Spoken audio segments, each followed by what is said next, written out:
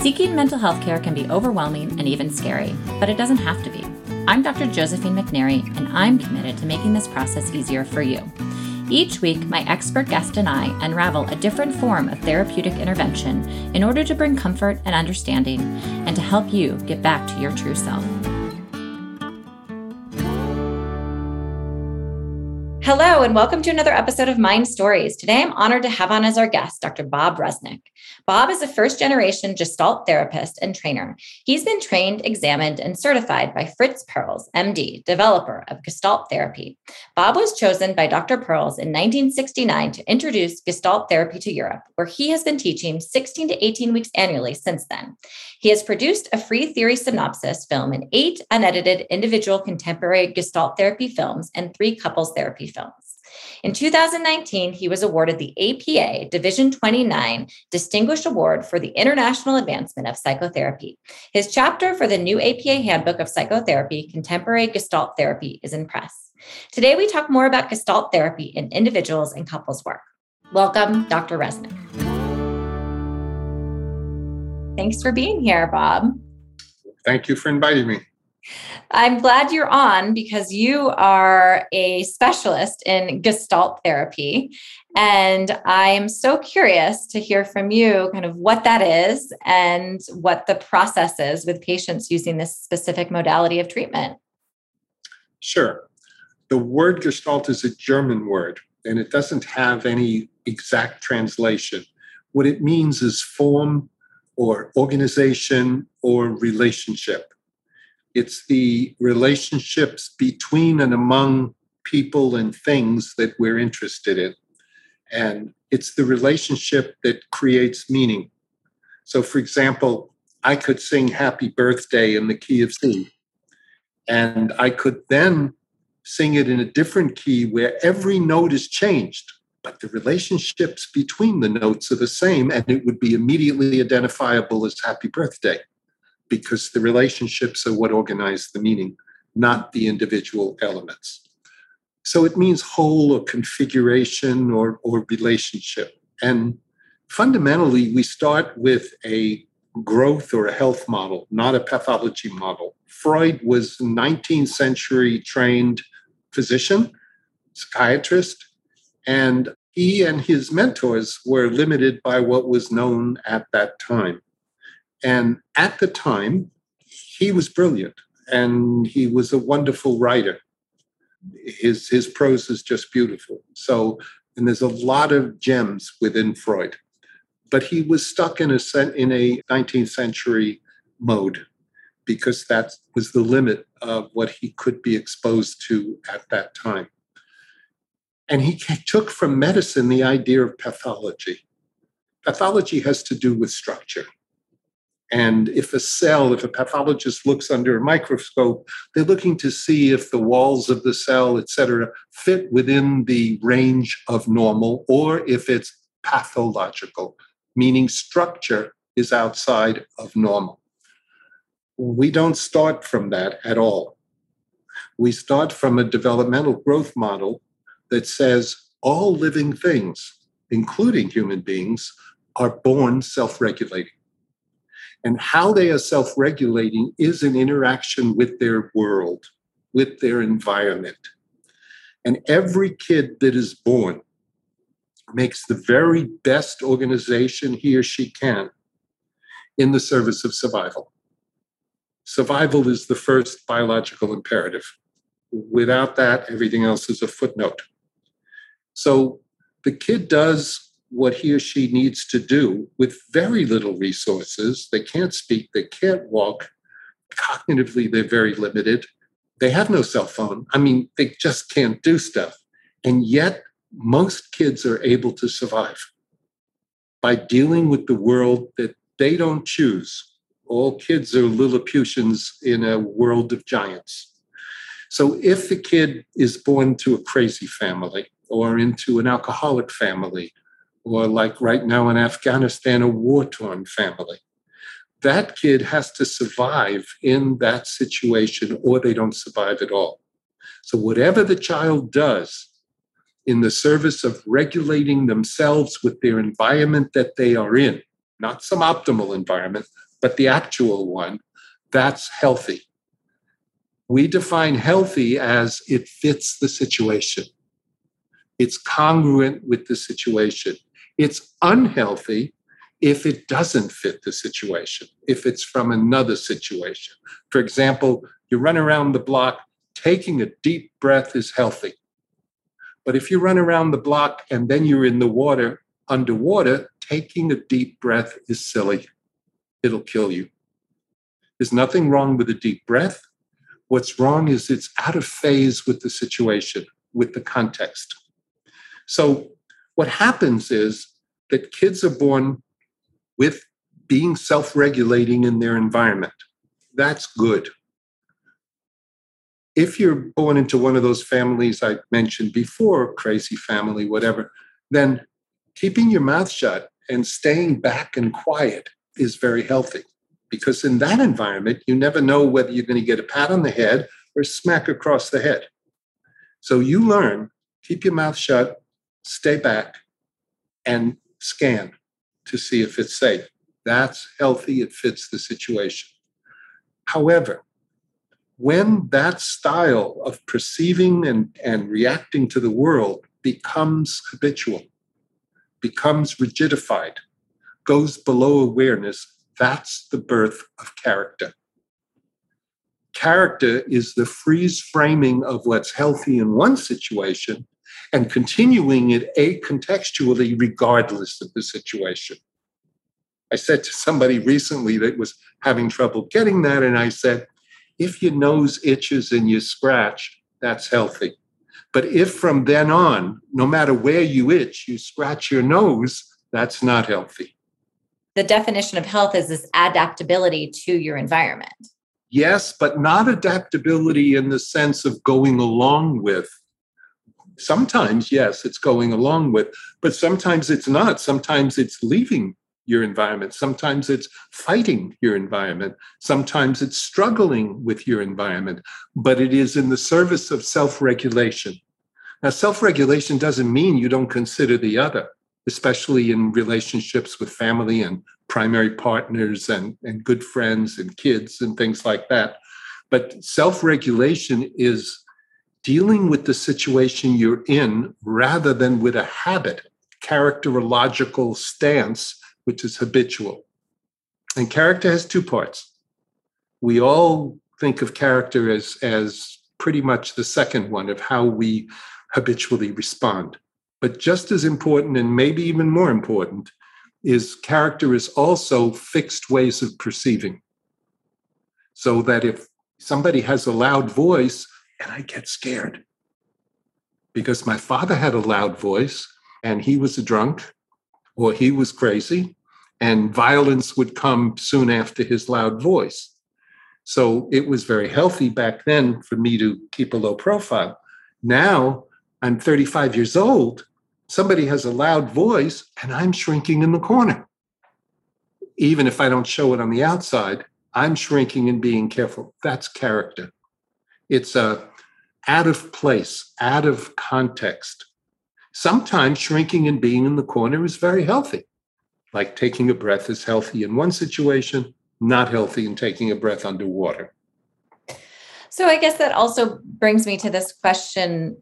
So people come into your office realizing that their character is not really matching the setting that they're in. Or I guess the question is, where is the work? Where do you start the work? How do people even identify needing to do this work with you? Yeah, great question. From your mouth to God's ears, that they would walk in knowing that. Most people don't. They come in because they're upset. They come in because they have a problem.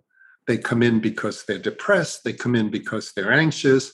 They come in for all kinds of reasons that are about their life.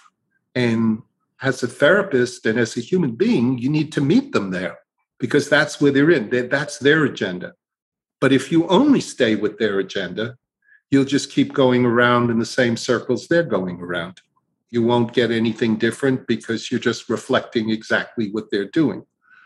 So the difficult and the creative part of doing therapy to me is how to switch when you've addressed the content of the issue, how to switch to the process. The process will start to uncover the characterological ways of making meaning and perceiving, which has now been borrowed and given a new name. In the last couple of decades, they're calling it schema theory, but it is fixed ways of perceiving and processing and making meaning, and fixed ways of responding. So the core of the work is in the relationship. And most people who follow the literature know that in all the meta studies, roughly 30% of the variance has to do with the relationship between the therapist and the client. But I think we go further than that, in that the relationship, the dialogue between the client and the therapist with clinical judgment is the heart of the work. Almost every therapy I know about, I'm being modest, I don't know of any therapy that doesn't ascribe to the idea that the past is somehow influencing and creating the present. Whether it's CBT and talking about reinforcement schedules, or it's psychoanalysis and talking about, for Freud, psychosexual development, or for somebody else, Adler power, or transformational Jung, or whatever. But they agree that it's the past influences the present. The classical analysts looked at the past in an attempt to understand the present. We do something different.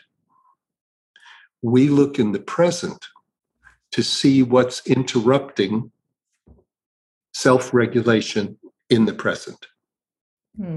That's the relevant past. The relevant past is that which either enriches and supports self-regulation in the present, or detracts from, deflects from self-regulation in the present. Then you don't have to interpret, and you don't have to theorize, and you don't have to speculate. It's palpable. It's right there. It's happening in the room. It's happening because that person, just as the therapist, each brings their characterological way of being in the world to the encounter. So it's a horizontal, dialogic in the Martin Buber sense, which means the therapist shows up as he or she is. That's what attracted me in the beginning, that I didn't have to play doctor. The presence of the therapist, the inclusion of the experience of the client and taking their experience seriously, and then the commitment to dialogue, which is not trying to control the in-between, but letting what happens happen. And the interruptions will happen, characterological interruptions will happen in that place. So there's more self-disclosure on the therapist's part then? Yes, with clinical judgment. Clinical judgment being how much support, a judgment, how much support does this client have to hear this? And how much connection do we have? The bridge between us, how sturdy is it? So, for example, if somebody came into my office the first time and they stank, I probably wouldn't say anything. But once I built a relationship with them and I thought there was enough that they realized I was coming with goodwill, I could share my tentativeness with them. I could share my concern that they might get insulted or blah, blah, blah. But when there's enough support, then with that clinical judgment, I can share it. Now, because it's a judgment, it means sometimes I'm going to be wrong. My judgment is off. It's not a fact. At that point, what's really important is to own my part. My part in that, what the literature or some therapies talk about, a breach of attunement, where somebody is hurt or somebody is saddened or scared or angry at something I said or did. Then to own my part and not just make it all about them, because relationships are co-created. Unless you're sitting with a clipboard like an expert. And I am an expert on some things, but I'm not an expert on your experience. You're the only expert. which brings us to another huge shift from psychoanalysis in the 30s, because Fritz Perls and Laura Perls, the developers, were both psychoanalysts. But what they switched from was an interpretive stance to a phenomenological stance. In simple English, what that means is getting the meaning of something from the client rather than colonizing the client with my meaning based on who I am, based on what theories I embraced. Because I'm going to have a different interpretation if I'm a Freudian or a Jungian or an intersubjective analyst or more contemporary or Viktor Frankl. I'm going to have a different one depending on how I put it together. I'm taking my ground, my context, and putting it on what you said or did and making meaning, rather than inquiring for you about what's important about that for you. What does that mean to you? What happens in your body when you say that or think of that? What happens in your mind? I mean, etc. Any feelings that come up when you say that. But to get the meaning from the client's phenomenology, all phenomenology means is how you make meaning. That's really all it means. And getting that from the client rather than imposing it on the client. And if they don't agree, then labeling them as resisting, you know. So a question for the listener, maybe they're thinking about, how do I figure out the type of therapy that I should pursue? Or from my perspective, thinking about, as a psychiatrist, people come to me and often ask, well, what type of therapy should I think about? What do you think would be most appropriate? What are kind of some typical scenarios that I might hear as a psychiatrist or the listener might think about in terms of what they're looking for in therapy that might lead them to Gestalt therapy as kind of a good option? I know that's a hard question, but what should I be listening for to think, okay, Gestalt therapy really is the way to go for you? Well, I think it's not so hard a question. I think it's a good question. There are lots of ways. Again, the relationship seems more important than the modality of psychotherapy, according to the research. And that's just not a study or two. That's the meta-analysis of almost all of them. So who you're with is probably as important, if not more important, because that will determine what kind of a relationship you have with that person.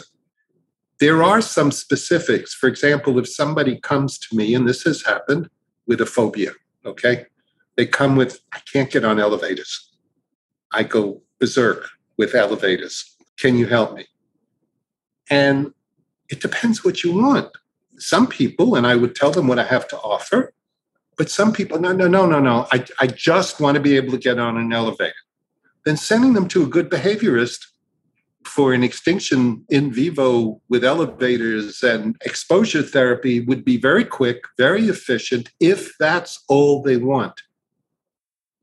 If the rest of your life is okay, and we all have struggles and disappointments, but if you're reasonably okay, then let me give you a referral to somebody like that.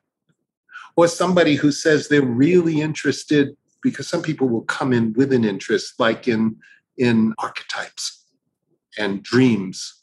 I know some very good Jungian therapists, and I would refer to them for that. I might ask first, explore, I'm interested in the context of where that interest comes from. What's important about archetypes to you, or what's meaningful to you about transcendence, to just unpack with them what the ground is for that result of being interested in that. So I would refer to that. I certainly would refer for something that might have an organic base. If there was the aroma or the actuality in front of me of bipolar, if somebody was bipolar, or if they were psychotic, or some of the more recent treatment of OCD with medication, I would send them to somebody for that, either for just a consult or for treatment. I mean, when somebody comes into me, and occasionally you get people on both sides, people who think medicine can do everything and people who think medicine can do nothing. But if I get somebody who says, I've had a few people like this, I've got these headaches all the time, and I know it must be my anger. How the hell do they know it must be their anger? That's their theory based on something they heard or read somewhere. I won't see them unless they have a consult with a neurologist. And one time, of course, it turned out to be a brain tumor, which they caught early and it was fine. They could take care of it, get rid of it. So it's not a question of this is the only way. Of course not. But it is a good way if you're interested in a relationship with parity, where each person has their expertise and where they express who they are in the dialogue. That's the point of difference. Difference has a terrible reputation in our culture. Difference is something to be avoided, especially with couples. Difference is scary. Difference is critical. Difference is betrayal. Difference is I'm going to lose my autonomy, or the other way around. Difference is I'm going to lose my connection. But difference has a terrible bad rep. For us, difference is the connective tissue. You can't connect with another human being without difference. Not conflict, difference. If it's the same, you have fusion or confluence where there's no boundary between you and the other, which is beautiful for a while. It's beautiful to visit there. But we have a model of marriage of two become one, as we usually say, and then there are none. Because either they get lost in fusion and there's no more me, there's only us, and they surrender to that, or there's a rupture and an explosion instead of an implosion, and there's a divorce. Either a divorce literally, which is only 55% of first marriages in Western countries, but the worst of the story is the other 45%. How many of them are what we call the secretly miserably married? The ones who stay married not because it's mutually nourishing, imperfect as it always will be, but because they're terrified to be alone, or because of money, or because of religion, or because of kids, or because of social stigma. They're counted as successes, which is craziness. They're a success at staying together, but they're not a success at being together for what they got together for, which was some kind of mutual nourishment. So difference is where you learn. Awareness cannot happen without difference. And difference is how you learn something to be able to consider it and discriminate. Any living organism that cannot discriminate will die. Discriminate between toxic and nourishing, supportive and debilitating. An amoeba has to be able to do that. So this idea of helping someone develop this understanding of healthy differences. Mm-hmm. Yeah, exactly. Most people confuse difference with conflict. And the irony of it is there are three basic ways people deal with difference frequently. Couples, for example, but other people as well. And they're terrible. One is they defer and go along. Yes, dear. Problem with that is I've lost me and you've lost me. I'm not there. I'm just going along. It's hush money. The other way is I withdraw. But then I lose you. So that doesn't work very well. So most couples don't like that. So they go to the third one and they try to get rid of the difference by making the other like them, convincing them, begging them, bribing them, intimidating them, bullying them, any way to make the other like them. The other typically resists. Now you have the perfect alchemy of difference changes to conflict. When you try to get rid of the difference by making the other like you, they push back, it escalates to an explosion, a pop, and a withdrawal. So what is the healthy way to go about this then? Well, the difficulty is most people assume that there's only one reality. And when you come from that assumption, which is kind of embedded in us, then if it doesn't go my way, it's going to go your way.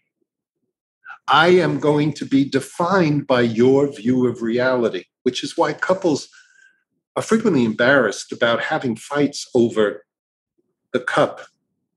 Didn't I tell you the blue cup? No, you said the white cup. They will go to the mat about that. And then the next week come in my office and say, we had a fight last week, but I don't remember what it was. I remember what it was. It's about the color of the cup. But that's not what the fight was about. That's the content. At the process level, it's who's going to define reality here. At the fundamental level, it's an existential question about whether I'm going to define reality or are you going to define reality for both of us. So what's very difficult is to let the difference stand, not try and change the difference, but instead to engage the difference. By that, what I mean is, let me tell you about why it's important for me to go to such and such a place for our holiday. Let me tell you the meaning for me, why I like that, what my experience is with that. And I'm interested, genuinely interested, not asking you so I can argue with you and try and use it against you, but I'm really interested in what's the meaning for you of wanting to go to the seashore when I want to go to the mountains. What's important to you about that? When people are safe, they can engage the difference. If they're not safe, they don't dare engage the difference. They have to either avoid it or try to change it, which goes to conflict. Sounds like you do a lot of couples work in addition to just individuals. Absolutely. Half my practice and half of the training my wife and I do is in couples therapy. That we've been developing this model for over 50 years. Her only 35 because she's much younger. She's a little bit younger. But she's in bed right now with a broken ankle that I told you about earlier. But the reality is almost all therapy, if you think about it, is about relationships. I mean, just think, what would people talk about in therapy if it wasn't a relationship with a boyfriend, a girlfriend, a husband, a wife, a mother, a father, a boss, a kid, a friend? It's about relationships. It's about boundaries. It's about how you meet otherness, and in relationships that are important to you, how do you extend concern to the other as well as to yourself?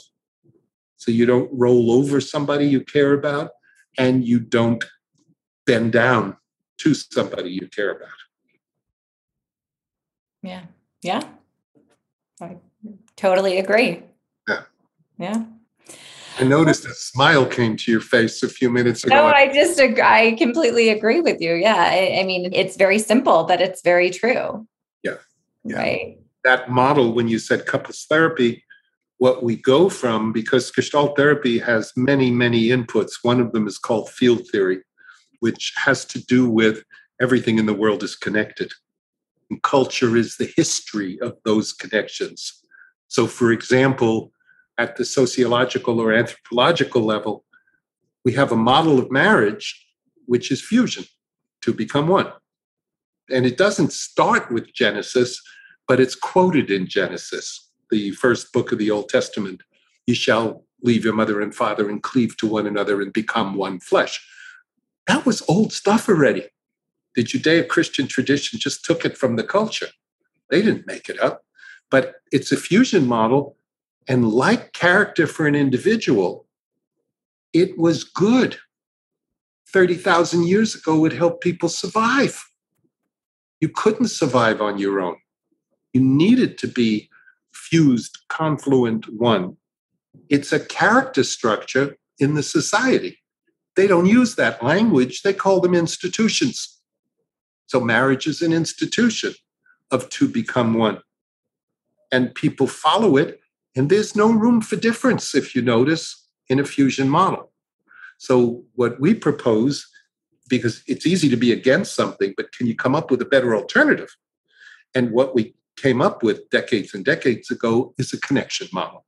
Mm-hmm. And for a connection, it's obvious you have to have at least two. You can't connect if there's one. There's nothing to connect to. So in a connection model, difference is the connective tissue. And the difference Sometimes you don't like it. Sometimes it's scary. Sometimes it's wonderful. But difference is the connective tissue. It allows you to be in touch with self and other. Otherwise, you're only in touch with some kind of a fused blob that doesn't wear very well. And when this model, the two become one fusion model, marriages didn't last very long. People didn't live very long. As recently as 1898, which is just about 120 years ago, in this country, people are shocked when I tell them the average marriage, with almost no divorce in a patriarchal society where women didn't inherit land or money or have an education or couldn't learn a craft, they could be maids. That's about it. So there was virtually no divorce. The average marriage was 7 years because women died in childbirth. That was before the widespread use of antibiotics, which wasn't until around 1907. So women died and men had several wives and so they'd have 2 kids, then the third one, systemic infection, and they're gone. 7 years, you can do that on 1 foot. But marriages now, relationships now, 10, 20, 30, 40. My wife and I have been together 50 years. It's a long time. Yeah. And unless you show up as you're going along, of course people change.